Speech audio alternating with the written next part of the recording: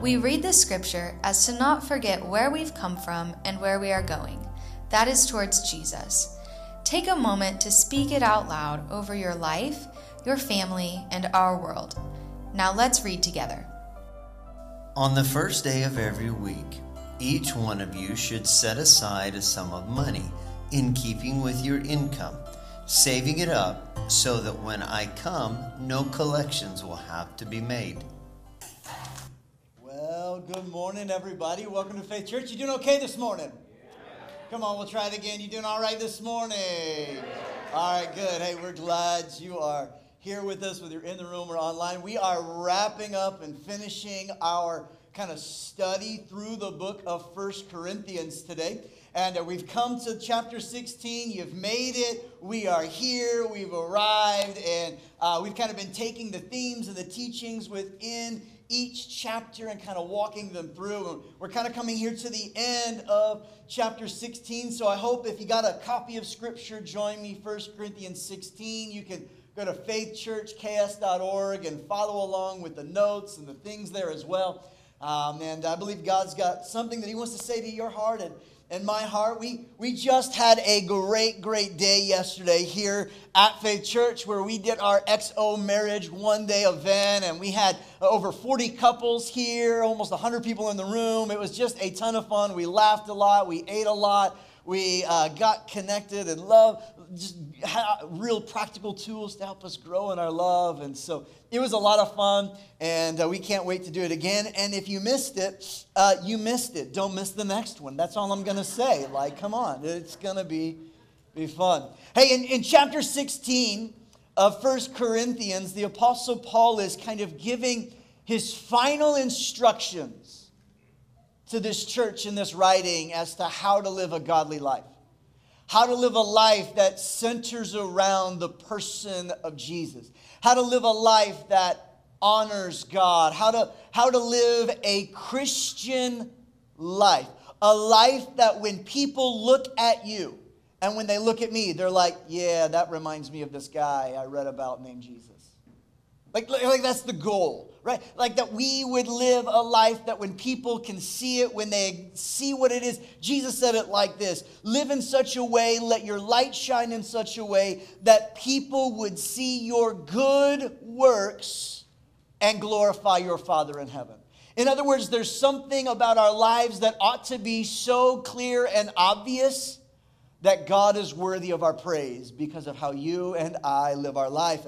And so Paul is giving some final instructions in living a godly life. He's giving some personal updates here and tell so-and-so this, and I plan to do this, and here's this thing that I want to do. He's kind of giving some personal updates, and those are important because what those tell us is that they're rooted in humanity. They're rooted in a real person. They're rooted in a real person's life and story, and we then know how to date and contextualize the writing so that we know historically it actually was written in real time.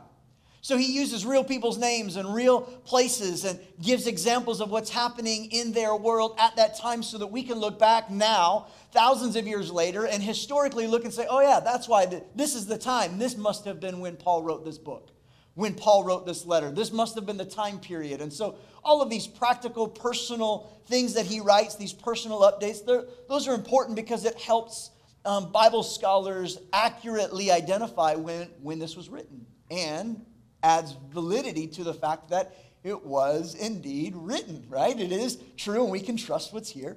And so he gives some personal updates, and he's giving some of his final pastoral reminders to this church. Right? Like, here's everything that I've said. We've taken a whole summer to walk through what he's talked about, and here are the main things. Just hold on to this summary. Hold on to these things that we share and see. And we kind of get a glimpse of this in 1 Corinthians 16. Start with me in verse 13. He says this, he says, be on your guard. Friends, I really believe he's talking about guarding your heart, guarding your mouth, and guarding your mind.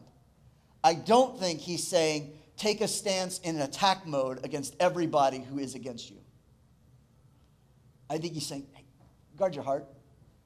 Be aware that the evil around you wants to creep in and create toxicity in your own heart and your own faith. So be on guard. Be on guard. Be on guard. Stand firm in the faith. What's the faith? We talked about it last week, the gospel of Jesus.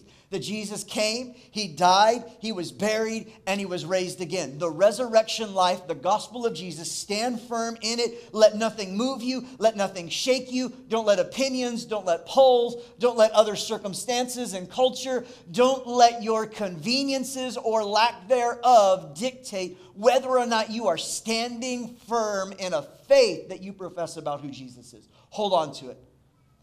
The world is going to get rocky. Things are going to get shaken. It's going to look a little odd at times, but stay standing. I'm still standing. That song's going to be stuck in your head for the rest of the day. You're welcome. Stand strong in the faith. Be courageous. Be strong. Do everything in love. Do everything in a way that falls in line with the definition that he gave us in chapter 13. Not do everything based on your opinion. Don't do everything based on your preference. Don't do everything based on what you think is tolerance or lack thereof. Do everything based on the love of God. Filter it through that. Love is patient. It's kind. It's not envious. It doesn't boast. It's not proud or rude. It's not self-seeking. It's not judging, easily angered. It keeps zero record of wrong. It believes all things, hopes all things, endures all things. That's the love. Do everything in love. If it isn't obvious that it reflects the love of God, if you have to defend yourself saying that it's love, it's probably not. Do everything in love.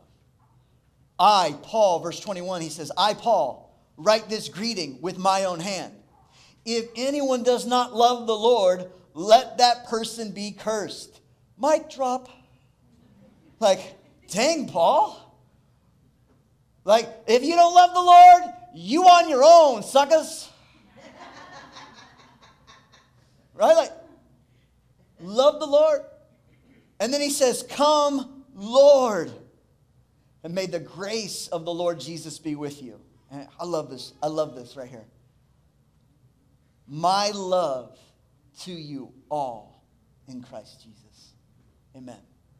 A lot of times when I'm writing letters to the church or I'm sending emails out or I'm giving communication, one of my favorite ways, I have two ways that I love to sign off a letter, a greeting, or an email or a communication that I send out. My two favorite ways are God's best, and then I'll say much love. For me, when I look at some of Paul's final words, what he's really trying to do is give us some pastoral reminders here. He's wanting us to remember, hey, listen, you got to stand firm in your faith. Stand firm. Don't be shaken. Don't be distracted. Don't be dissuaded. Don't become discouraged. Disappointment's going to come, but whatever you do, stand firm in it. Man, I really hope you love well. Don't be one of those lazy Christians. Don't be one of those selfish followers of Jesus. Don't be one of those that it's here one day, gone down, depending on how you woke up, on what side of the bed you are, as to how you're going to treat the people around you. No, just make a decision that you're going to let the love of God be so full in you, you can't help but let the love of God pour out from you. Just love well and remember that you are loved by me too. And I love these pastoral reminders. Much of my heart in this sermon and much of my heart through this summer has been to do my absolute best to pastorally walk us through what does it look like to honor and serve and glorify King Jesus in our cultural climate, in this season of time, in the realities that we have. And we've had to approach some really, really tough subjects. You know, there are three things that people never want pastors to talk about. Oh, we rarely say them out loud, but we all believe them and think them. Three things that we're like, Pastor, you can talk about anything, but don't you dare talk about sex in my life. Don't talk about my money, and don't you dare talk about politics. Like, if you will just avoid power, money, and sex, I'll be happy. Like, don't be meddling in those things. And with great empathy and love and integrity in my own heart, as we've walked through this path, we've had to discuss kind of all of those, y'all. We kind of have to get at these. Why? Because all three of these things, these three big things in our lives, easily are the pursuits of all of our lives. Three things that never say enough is enough. The hardest thing in the world for us to say, yeah, no, it's really okay. I don't need any more. I don't need any more money. No, I don't need any more control. Go ahead, you can control. I don't need control anymore. You can have all the power. It's fine. No, you go ahead. And we definitely never can say enough to our own cravings within the sexuality that God gave us. Three things that never is enough. Enough is never enough. The when is enough? Well, the next time will be enough. The next bit will be enough. The next raise will be enough. The next moment where I get to make my own decisions and I don't have to listen to anybody else tell me how to live my life or live how I want. I'm not caring about anybody.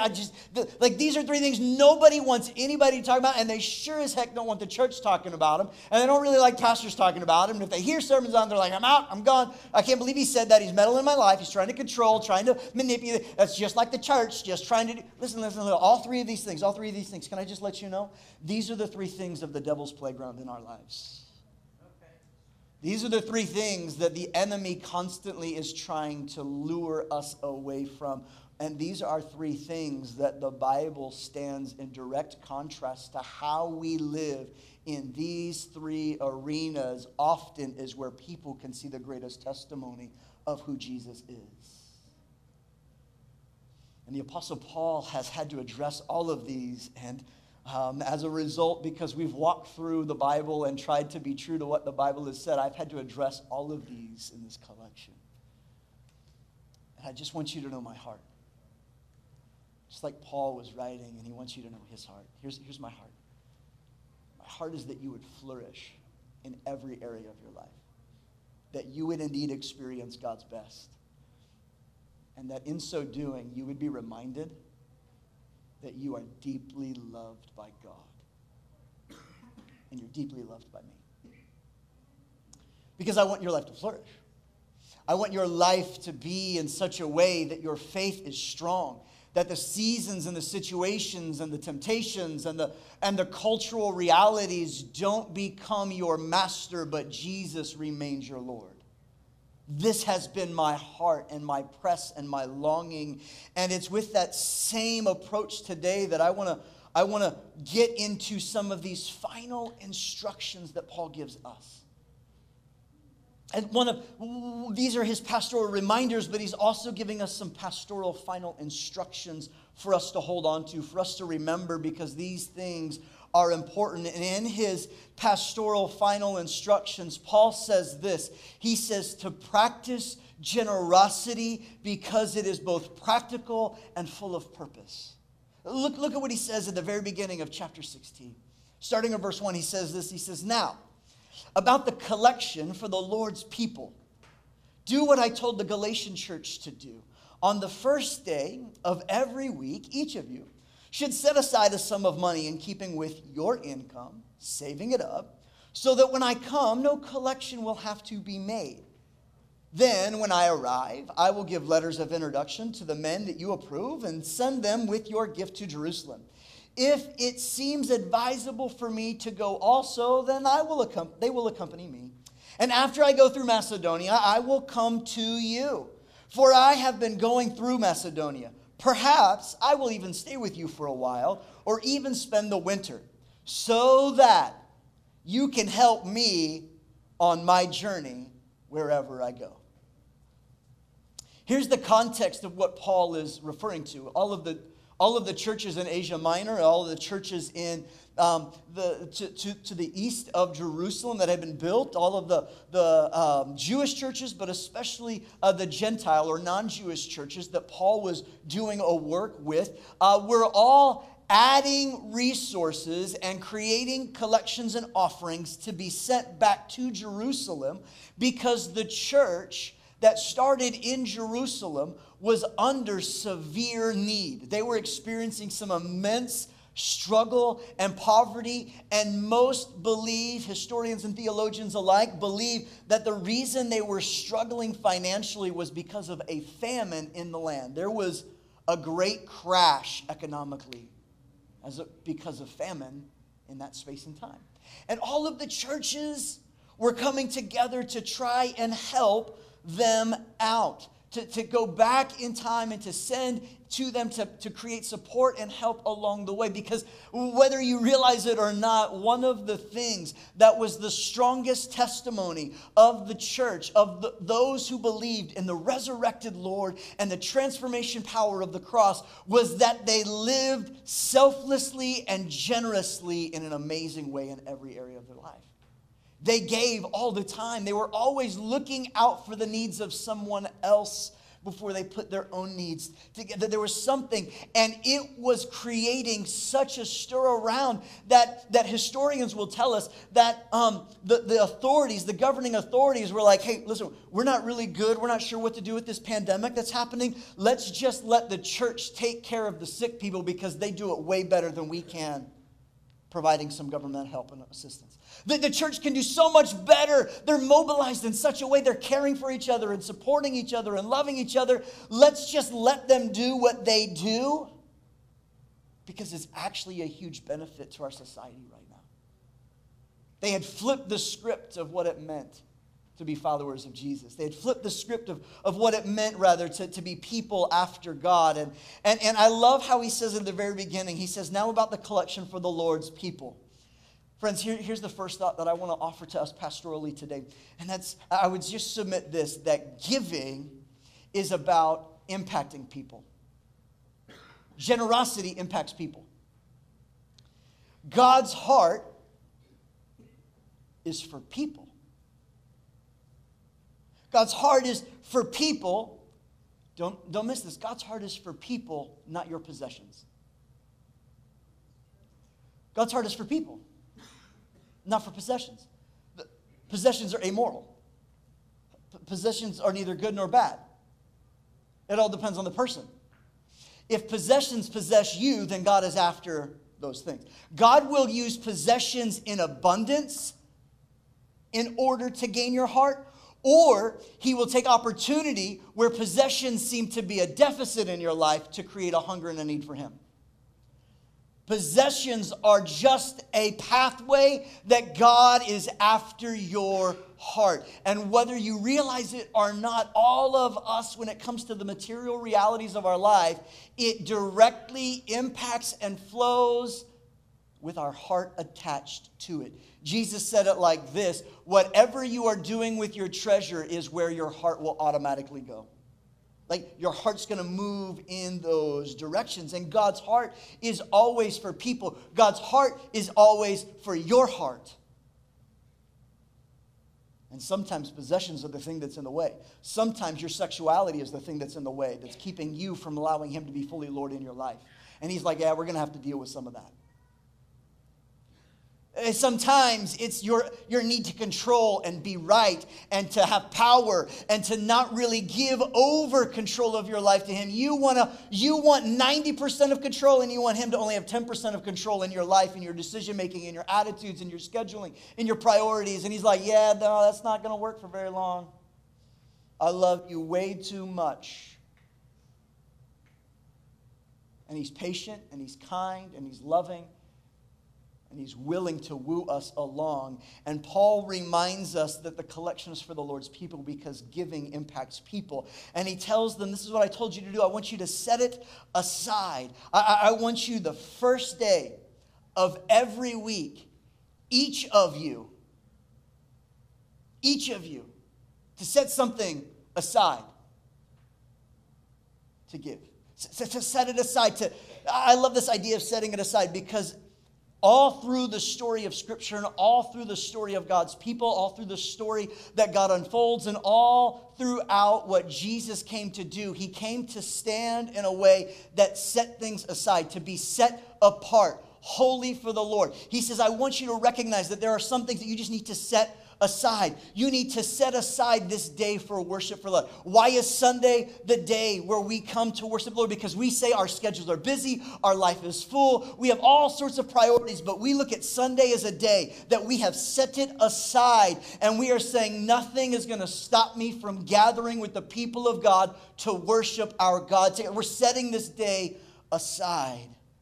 We here at Faith Church love to set aside the first Wednesday of every month to seek God, to pursue God, to encounter God. And first Wednesday is the day of the first Wednesday of every month. We set it aside and we say, God, we're going to meet you. We're going to seek you on Wednesday. We're going to spend 45 minutes pursuing you, praying together, and encountering your presence, Lord. We are setting it aside because we want our month to be in such a way that you get the priority of everything. We're putting you first in our month, Lord. We're putting you first in our week, Lord. And he's writing and he's saying, as it relates to the money, as it relates to the things that God has blessed you with, each of you can set it aside and let it be holy to the Lord. He says, I want you to set aside a sum of money. Listen to the practicality of this. I love, because I am a systems person. Like, I live my life in systems.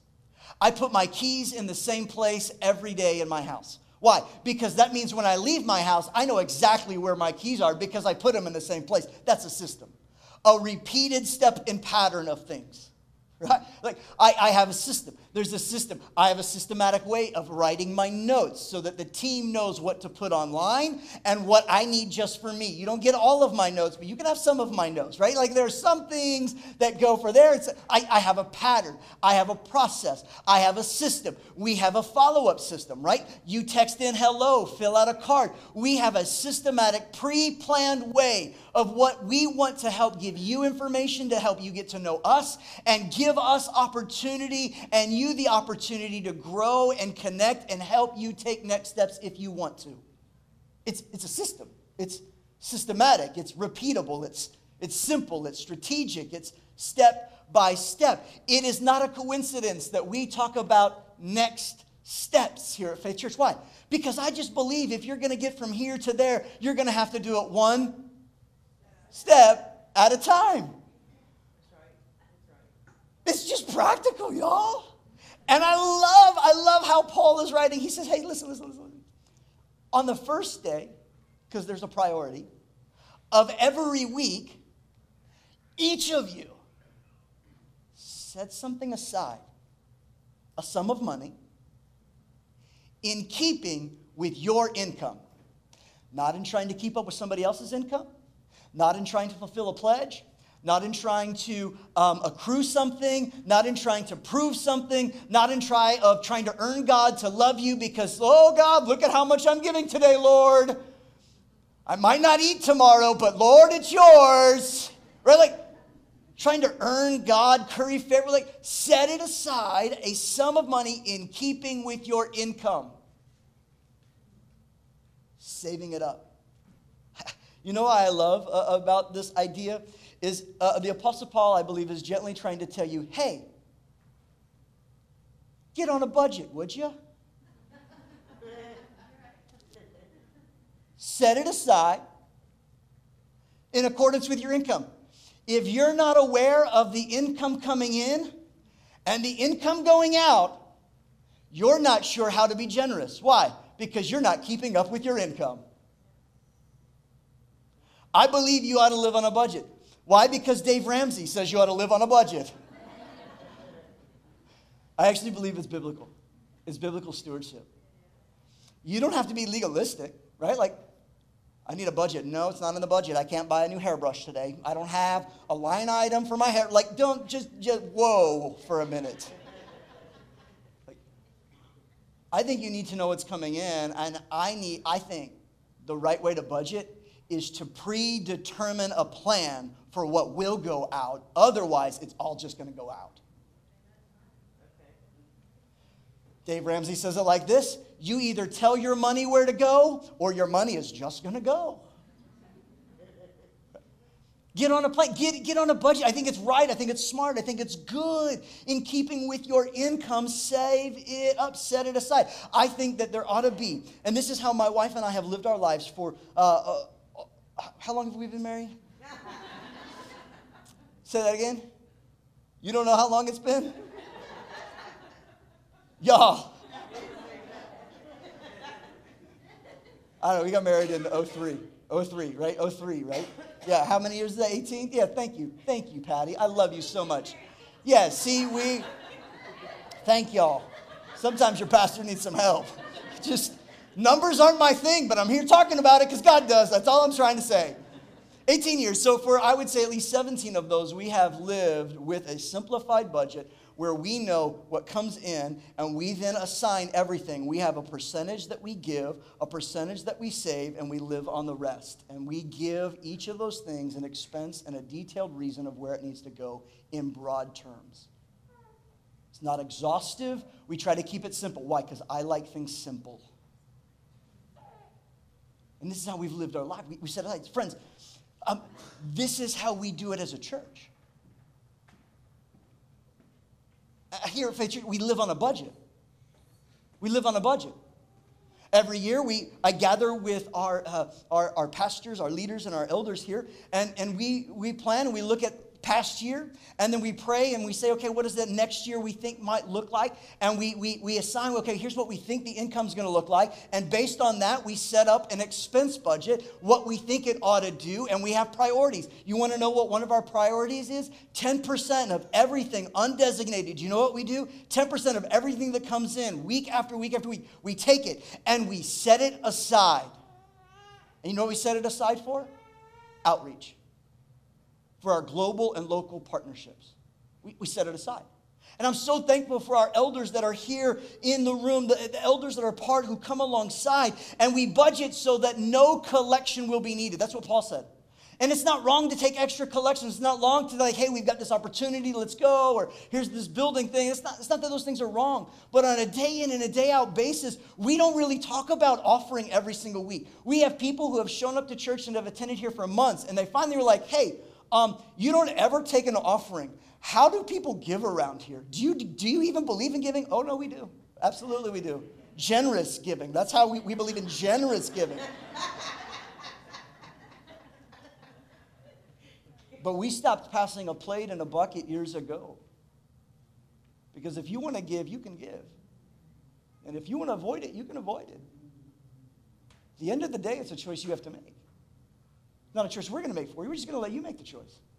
We're going to make it easy. We're going to make it there. We're going to make it available. But we're not trying to manipulate. But we're just really committed to, as a church, being generous, and as a leadership team, being faithful in our stewardship. And I'm thankful for our local elders, men like Greg Fess, men like Greg Motley, men like Brady Simpson and Gary Palmer, who, along with me, steward and lead from a big picture perspective all of the financial things, all of the missions, and of course our pastors and our staff here are key in that. We also have another layer of leadership that we call our apostolic elders. These are men and pastors who serve in other places in the body of Christ around outside of our church, and they stand alongside with me in prayer and just understanding, and they cover me and are kind of some accountability in my own life and the structure of how we go. People like Pastor Dale Jenkins at New Hope Worship Center, who is my pastor and has been my pastor for 14, 15, 16 years now,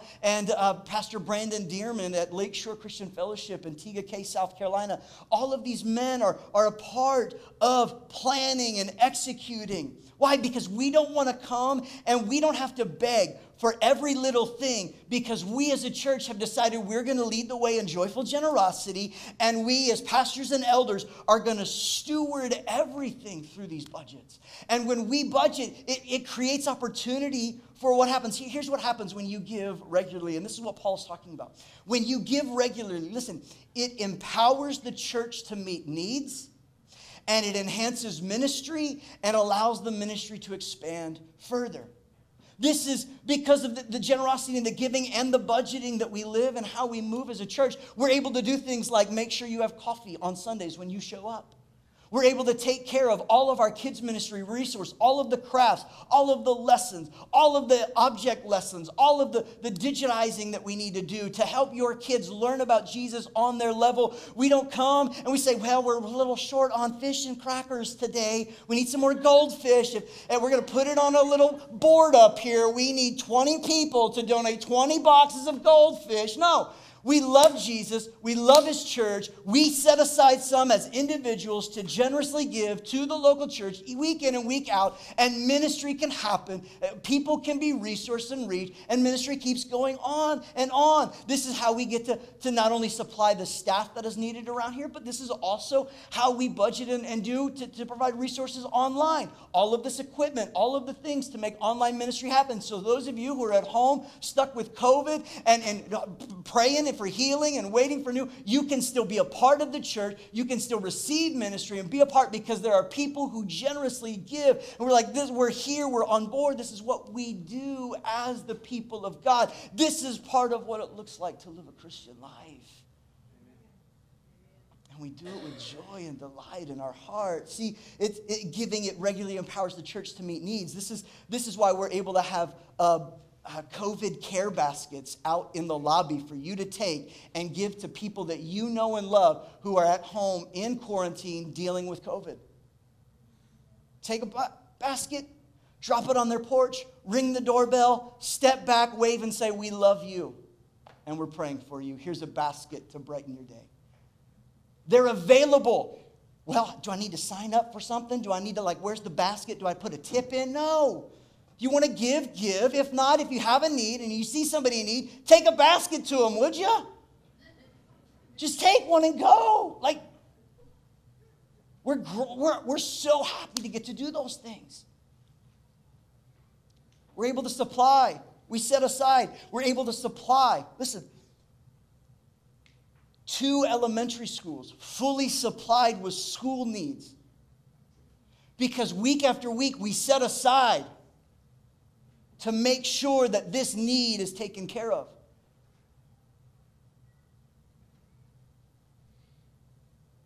You got to be a part of that.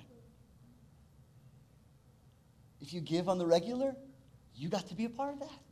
We as a church got to do those things. We get to support outreaches around the world, our outreach partners around the world. Every month we get to support them. Why? Because we decide to be generous, and on the first day we set it aside for use in the kingdom of God. But it's something that you have to decide to do. Paul was encouraging them, hey, listen, I want you to do it this way. Set it aside first of every week. Set aside some, according with your income, which I believe the best way to set that aside and to gauge that is a percentage of some sort. I believe biblically the Bible talks about tithing, which is 10%. And I'll tell you why I believe that and why I personally practice in that way here in a little bit. But I think percentage giving helps you to be consistent and recurring, and that no matter where your income is, up or down, you're able to give in keeping with your income. I believe that's what Paul is after. Look at what he says in his next letter that he writes in 2 Corinthians chapter 9 to the same church. He says this.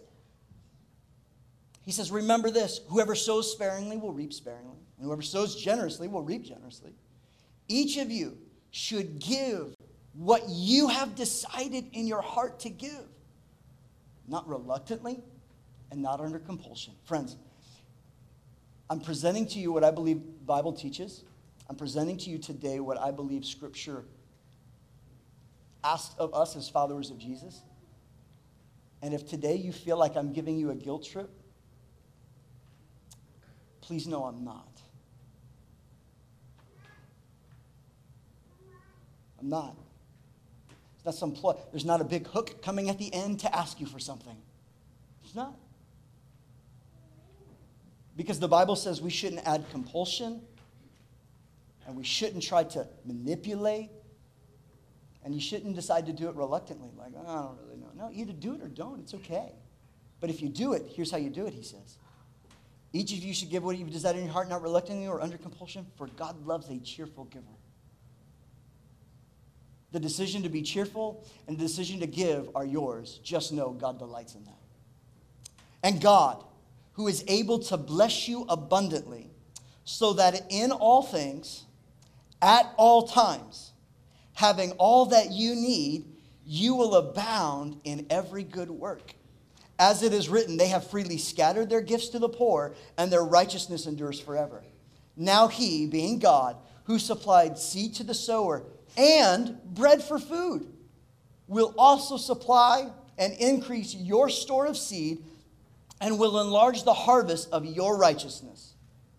You will be enriched in every way so that you can be generous on every occasion, not greedy in all things, but generous in all things. Generous on every occasion, and through your generosity will result in thanksgiving to God.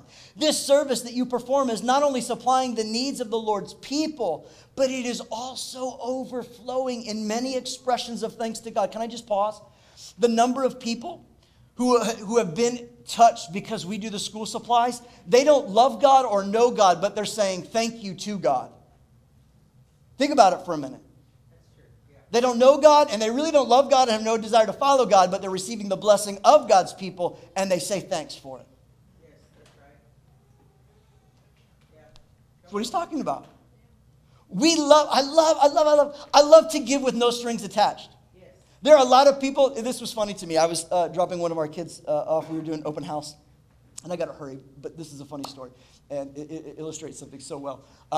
We were, and they were telling us, they're like, I'm not, and the teacher goes, I'm not sure if you're aware of this, but there's a church that they've donated all of the school supplies. So like you won't need to, your kid won't need to bring any school supplies. It's like, yeah, I had heard that. How amazing. And we kept on moving. Had no idea who she was talking to. I loved it. I was like a secret operative, and like nobody knew, and it's like, oh, this is so fun. There are so many things that happen behind the scenes that people don't even know about as it relates to the generosity of this church and of these things, and we're perfectly okay with that. Yes, that's right. Because of the service of which you have proved yourself, others will praise God for the obedience that accompanies your confession of the gospel of Christ, for your generosity in sharing with them and with everyone else, and their prayers for you, their hearts will go out to you because their surpassing grace God has given to you. Thanks be to God for this indescribable gift. What indescribable gift? The gift that people's lives are transformed through your generosity. Why? Because giving impacts people. It impacts people. Helping them recognize God when before all they would have seen was greed from others. They begin to see a God who so loved the world that he gave. I believe we are most like our Father in heaven when we choose to be people who are generous in every area of our life. Why would Paul and why would your pastor be so strong in the command to be generous like this? Why would Paul do that? Why am I doing that today? Here's why. Number one, Jesus said it's better to give than receive. Acts 20, verse 35. It's better. It's just better. It's more better, y'all. More better. Number two, generosity must be intentional for greed to not grow. That's right. The antidote to the greed of our world is the generosity as a son and daughter of God. Can I just be real honest? One of the reasons why I refuse to stop tithing is because I refuse to allow greed to grow in my heart. Because I guarantee it, if I stopped giving, I would absolutely become very greedy. I just know what's in my heart. And I refuse to give the enemy that opportunity in my life. Just refuse. Look at Matthew chapter 6, 19 to 24, 1 Timothy 6, verse 6, 10, 17, 18, and 19. Number three, why are we talking about it this way? Tithes and offering were God's idea and his plan for providing for the church, its leaders, and ministry to move forward. Look at Numbers 18, Malachi 3, 6 through 12, 1 Timothy 5, 17 through 18. This was God's design. This is how Jesus' ministry happened.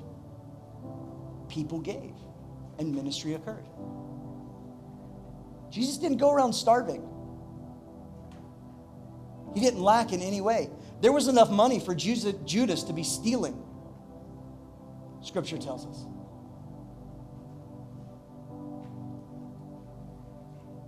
It was Jesus' ministry. It was part of the Levitical commands and the priesthood. And while the law in the Old Testament was fulfilled in Jesus, it's not something that we ditch today. Whereas if we just unhitch ourselves from the stories of the Old Testament, listen, everything in the Old Testament, everything that we read about in the Old Testament was a pattern or a picture that points to a better way, and that's the way of Jesus. And when Jesus showed up, he didn't erase all those things and be like, yeah, those stories don't matter anymore. Blood, that doesn't matter. We don't need to talk about sacrifice anymore. There's just a better way to talk about it now. The giving and the generosity, it was fulfilled. It's significant, and it only increased in. And I love this. Think about it. We read it today. Paul said, I'm going to come and hang out with you for a little while so that then you can help me on my journey wherever I go. Can I help you read between the lines? Here's what Paul was saying. I'm going to come stay with you, and I'm going to hang around long enough to make sure that you give generously enough to my ministry so that I'm not lacking until my next stop. It's really practical. I'm like, man, Paul, those are some big brass taxes right there, Paul. I just, dang, Paul. Okay. That's the pattern and how Jesus and the Lord set it up through his church. Number 4, why is Paul and why am I talking about this like this? Number 1, it's all God's anyways. That's right. And we're called to steward it according to his desire and his priority. Read Psalm 24, verse 1, 1 Corinthians 4, verse 7, Matthew 10 and 18. It's all God's anyways, y'all. It is. He wants me to honor him. Don't miss this. He wants me to honor him with the decisions of my life, so I give him the power over my life. That's power. My body is the temple of the Holy Spirit, so what I do with my body and its members, quote unquote, I do to honor him. His way, his standard. That's dealing with our human sexual ethics. And I give to the Lord first, giving to him, setting aside, and I honor him with my finances because money will not be my God. God will be my God. And number 4, here's the last. When I give, it's part of my Christian witness of the gospel. Let me say it another way. When I tithe, when I give the first to the Lord, how do I know it's the first? It's the first one that leaves my hand. That's how I know it's the first. Why do I give the first as a tithe to the Lord? Why do I believe in returning the tithe to the Lord? Here's why. Because tithing tells the truth about Jesus. Because we read last week in 1 Corinthians 15 that Jesus was the tithe. He was the first of many. Why do my wife and I, why do we tithe? Why have we committed ourselves to that and that percentage? Here's why. I just believe in preaching the gospel. And it's one more demonstration of how I can preach the gospel. It's one more illustration. It's one more reminder to me.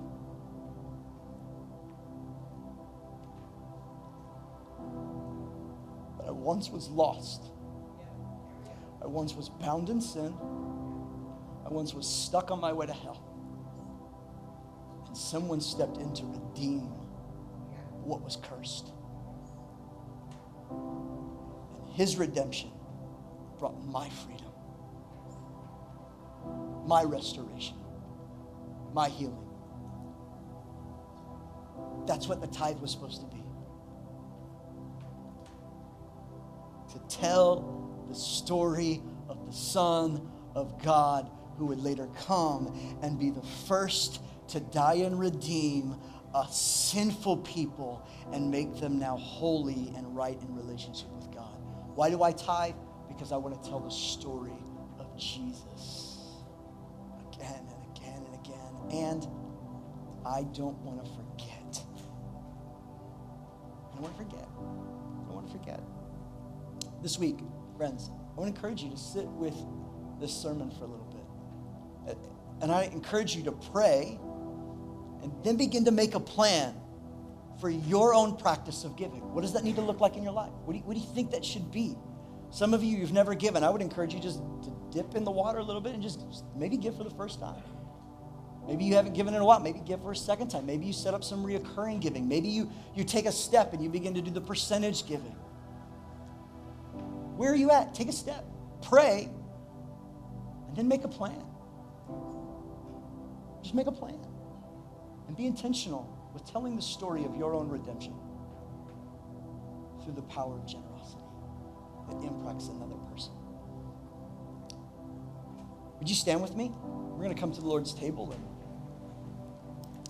again, all in Christendom, all in our life, we have symbols and activities and things that we do to tell a story about God's love for his people, right?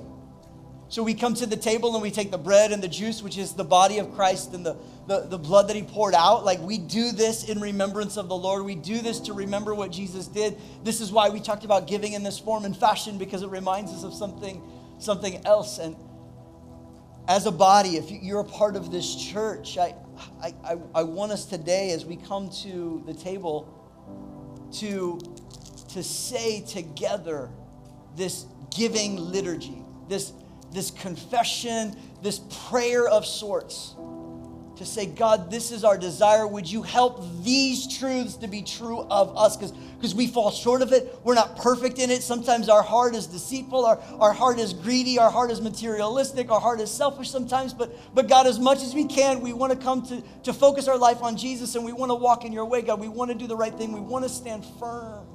We want to do it. So this liturgy is just a way of prayerful desire and cry of our heart to the Lord.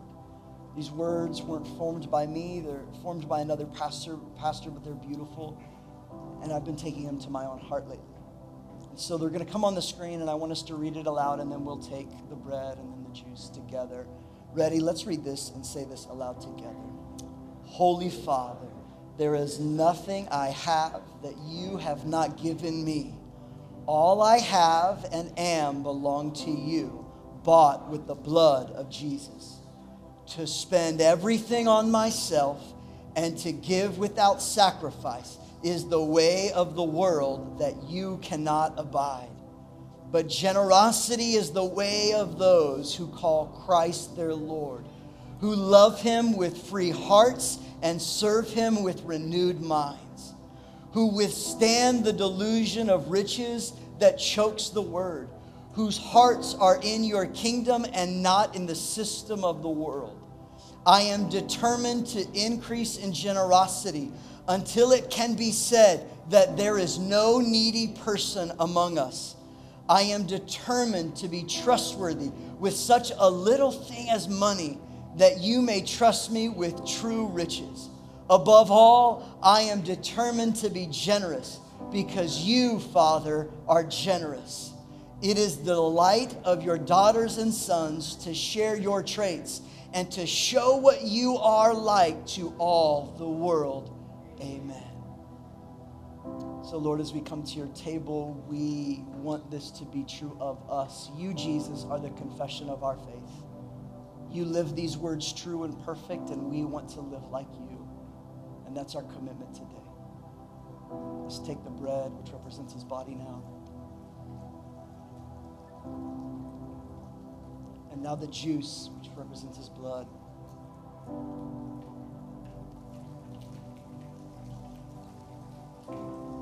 Lord, I pray today for your people, the family of God, the people of God, my brothers and my sisters. Lord, I pray that today you would just kind of remind us, Lord, of the role that we get to play in proclaiming your message of truth and freedom to the world around us.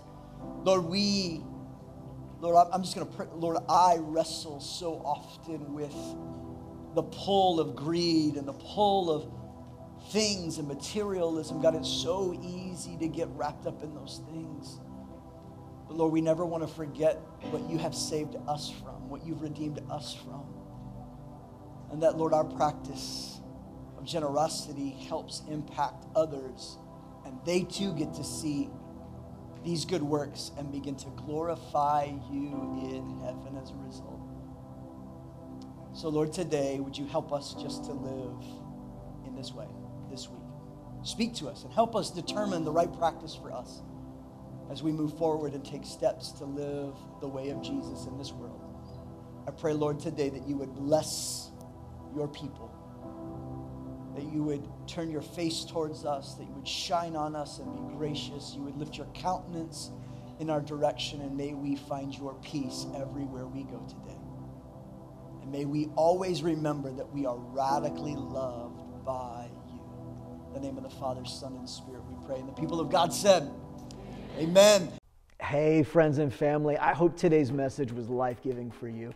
I want to ask you to take a next step and go ahead and click the subscribe button so you never miss another chance to have an encounter with God. And while you're at it, take another step and share it with a friend. Maybe post it on your social network or text a coworker the link. And when you do that, you are partnering and get to be a part of seeing faith come to life in them.